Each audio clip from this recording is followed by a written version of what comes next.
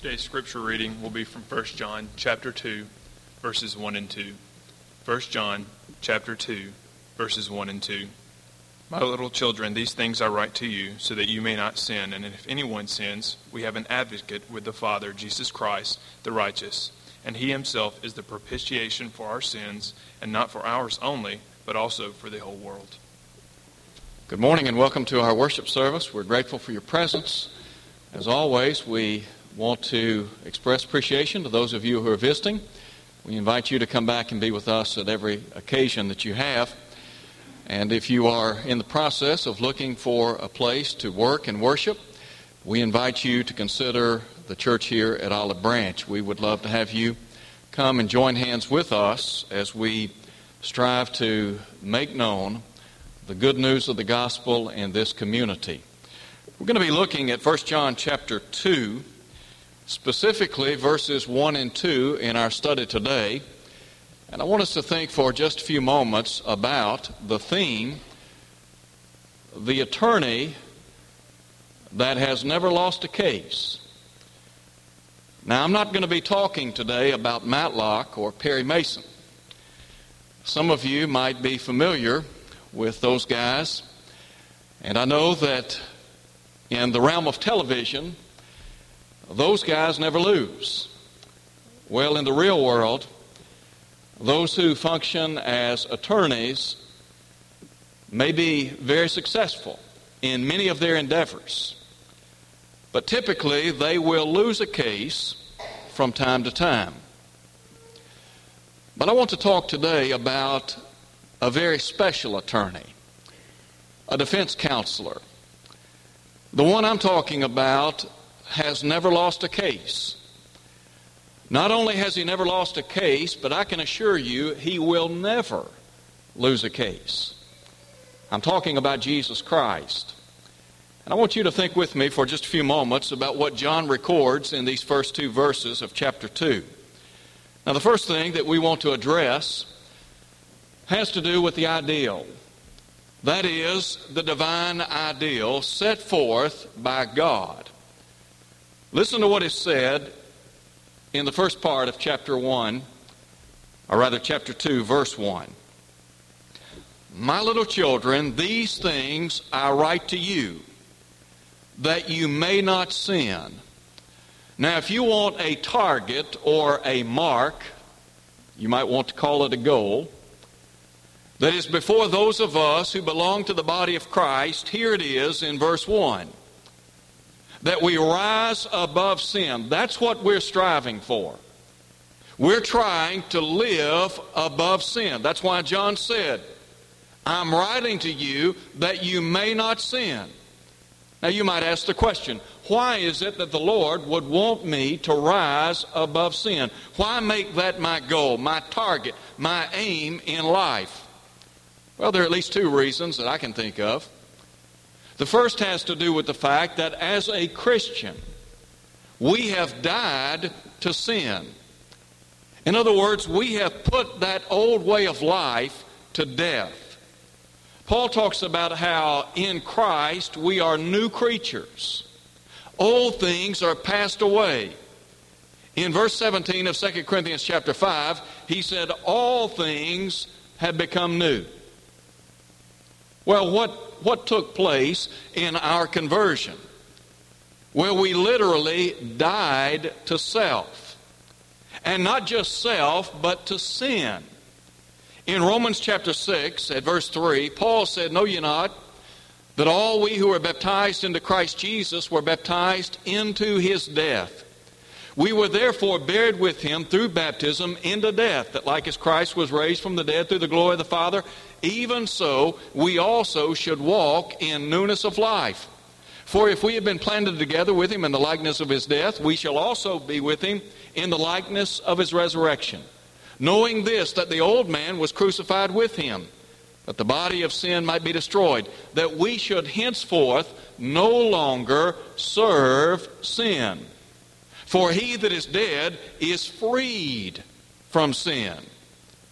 So when you obeyed the gospel, when you became a Christian, in effect, you died to sin. Paul said in Colossians 3, verse 1, If then you be risen with Christ, seek those things which are above.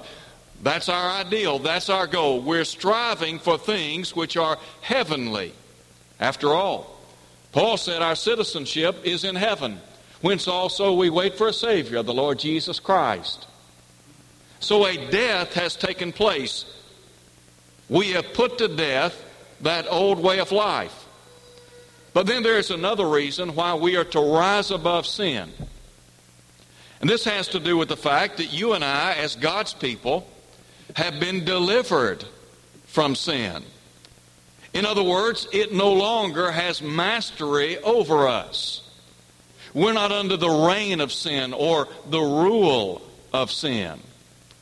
Jesus said in John 8, verse 32, "And you shall know the truth, and the truth shall make you free." The gospel of Christ liberates us from spiritual death. In Romans chapter 8 at verse 1, Paul said, "There is now therefore no condemnation to them which are in Christ Jesus, who walk not after the flesh." You see, that old way of life has been done away. We've died to sin. And not only have we died to sin, but we have been delivered from the power of sin. For example, in Colossians 1, Paul talks about how we have been delivered out of the power of darkness and translated into the kingdom of God's dear Son. And so that's what takes place when you and I obey the gospel of Christ. We now have as our master Jesus Christ. There is a change of ownership. We are said to be slaves of Christ.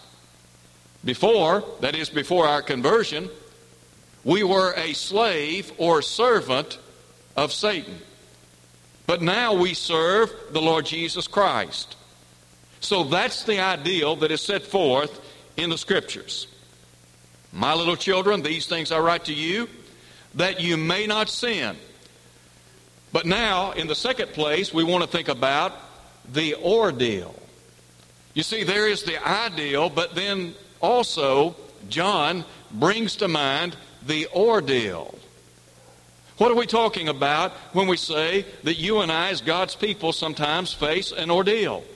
Well, let's just look again at verse 1, chapter 2. John said, "My little children, these things I write to you that you may not sin." That's the divine ideal. "And if anyone sins," the old King James Version says, "but if any man sins." You see, that lets us know right there that there is the possibility that you and I, as God's people, may sin. As a matter of fact, it is highly probable that we're going to sin. Why is that? Because we are not sinlessly perfect in this life. Take, for example, what John said in verse 8 of chapter 1. "If we say that we have not sinned, we deceive ourselves, and the truth is not in us." Look at verse 10. "If we say that we have no sin, we make him a liar, and his word is not in us." So we have to come to an understanding that as Christians, we are imperfect people. Our divine ideal is that we rise above sin. But John said, "If any man sins." That just might be the case that you would raise the question. Well, what about what John said over in chapter 3? Because in chapter 3, John talks about those who belong to God, who have been born of God, and he said they don't sin. How do you reconcile these two passages of Scripture? Well, let's just look at 1 John chapter 3. If we pick up in verse 4, John said, "Whoever commits sin also commits lawlessness, for sin is lawlessness," or sin is literally the transgression of the law. What we're talking about is, as members of the body of Christ, sometimes we transgress the law of God. We fall short.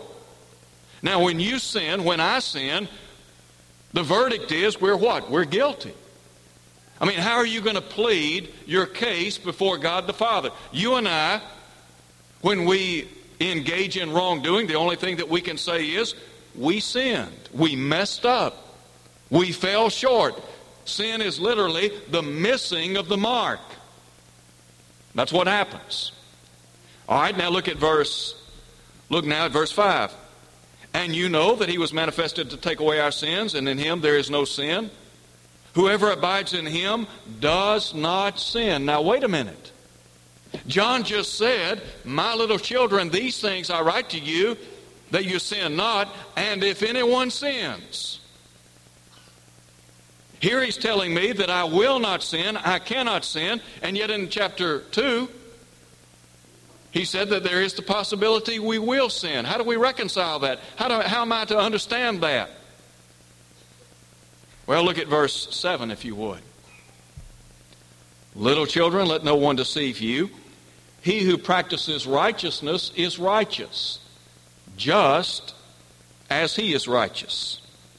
He who sins is of the devil, for the devil has sinned from the beginning. For this purpose the Son of God was manifested, that he might destroy the works of the devil. Whoever has been born of God does not sin. There we have that idea again. You mean to tell me that once I become a Christian, I cannot sin?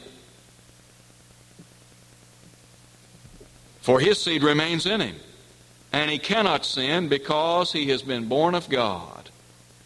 In this, the children of God and the children of the devil are manifest. Whoever does not practice righteousness is not of God, nor is he who does not love his brother. There is a key word in this text that I think we need to understand and appreciate. It is the word practice. What John is saying in chapter 3 when he says we can't sin or we will not sin, what he is saying is we're not going to practice that way of life anymore. You see, before you obeyed the gospel of Jesus Christ, you were a sinner. You were under the reign of sin. You belonged to Satan. Sin was a way of life for you. You didn't think anything about living for God. But once you became a Christian, you said, I've got to make some changes. I'm getting out of the sinning business. I'm not going to live for Satan anymore. I'm not going to live in spiritual darkness. And so, the key, verse 7, he who practices righteousness. Verse 10, whoever does not practice righteousness is not of God. Now, if you go back to chapter 1, verse 7, John said, if we walk in the light as he is in the light, we have fellowship with one another, and the blood of his Son, Jesus Christ, cleanses us from all sin. The idea is that we have a relationship with the Lord, that we are doing our dead level best to practice a righteous way of life. We're trying to live in harmony with the teaching of Jesus Christ, the Son of God. We're trying to live in accordance with his will.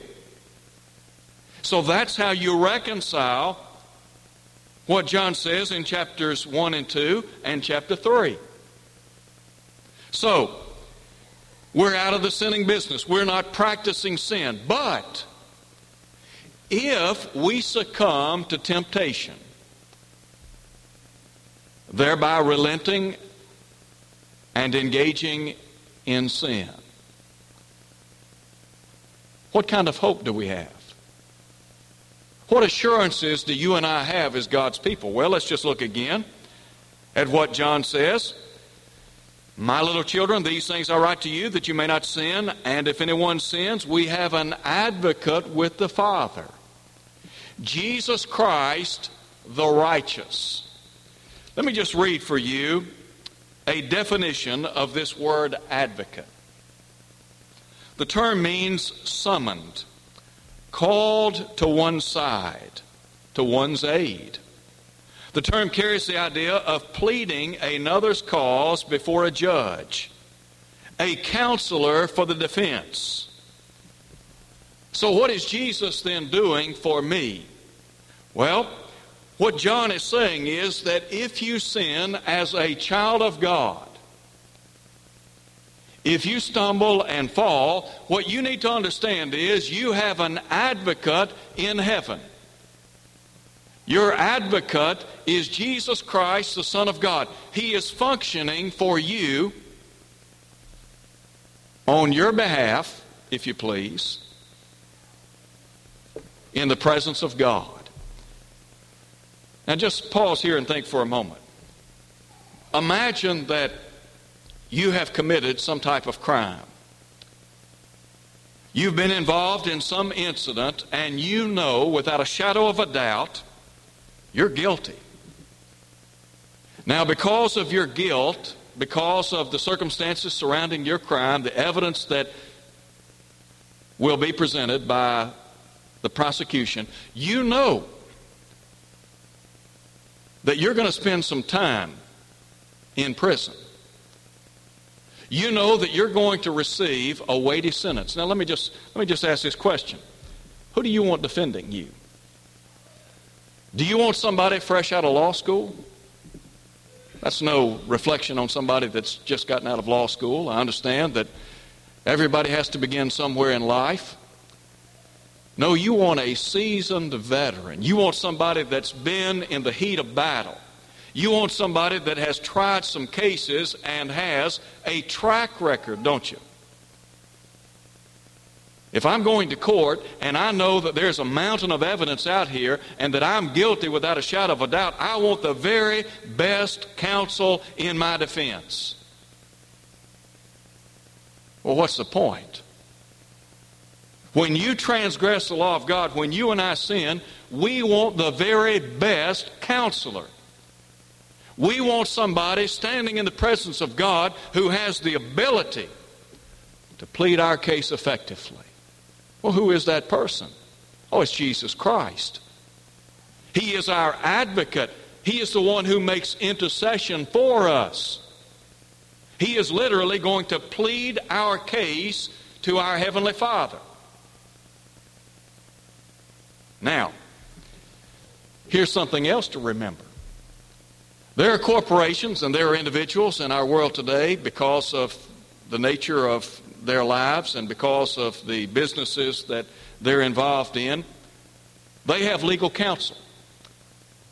And they have legal counsel on retainer. That means that if anything comes up, they just call their attorney, say, "This has come up, I need you to handle this." You see, we belong to the Lord. We are His people. We are Christians. Jesus Christ, the Hebrew writer said in chapter 7, ever lives to make intercession for us. Because He ever lives to make intercession for us, guess what? Jesus Christ is on permanent retainer. There will always be the assurance for those of us who are faithful Christians that Jesus Christ is in the presence of God pleading our case when the need arises. Now, how good is that? To know that when I stumble and fall, Jesus Christ is ready and willing to plead my case. Now listen to what John said in verse 9, chapter 1. If we confess our sins, He is faithful and just to forgive us, to cleanse us from all unrighteousness. Here is Jesus Christ interceding on our behalf, pleading our case. And based on what He has done at the cross, on Calvary's cross, His blood is availing in our lives. And so, on that basis, you and I are forgiven. Now let me tell you this. The covenant under which you and I live today, God will forgive and forget your sins. The Hebrew writer said in chapter 8, verse 12, I will be merciful to their unrighteousness, and their sins and their iniquities will I remember no more. You see, you and I do not have to carry the baggage of sin around on a daily basis. In the mind of God, when we have been forgiven, that incident, that sin, has been forgotten. That's a beautiful thing. And so John said that when we sin, we have an advocate with the Father, Jesus Christ the righteous, and He Himself is the propitiation for our sins.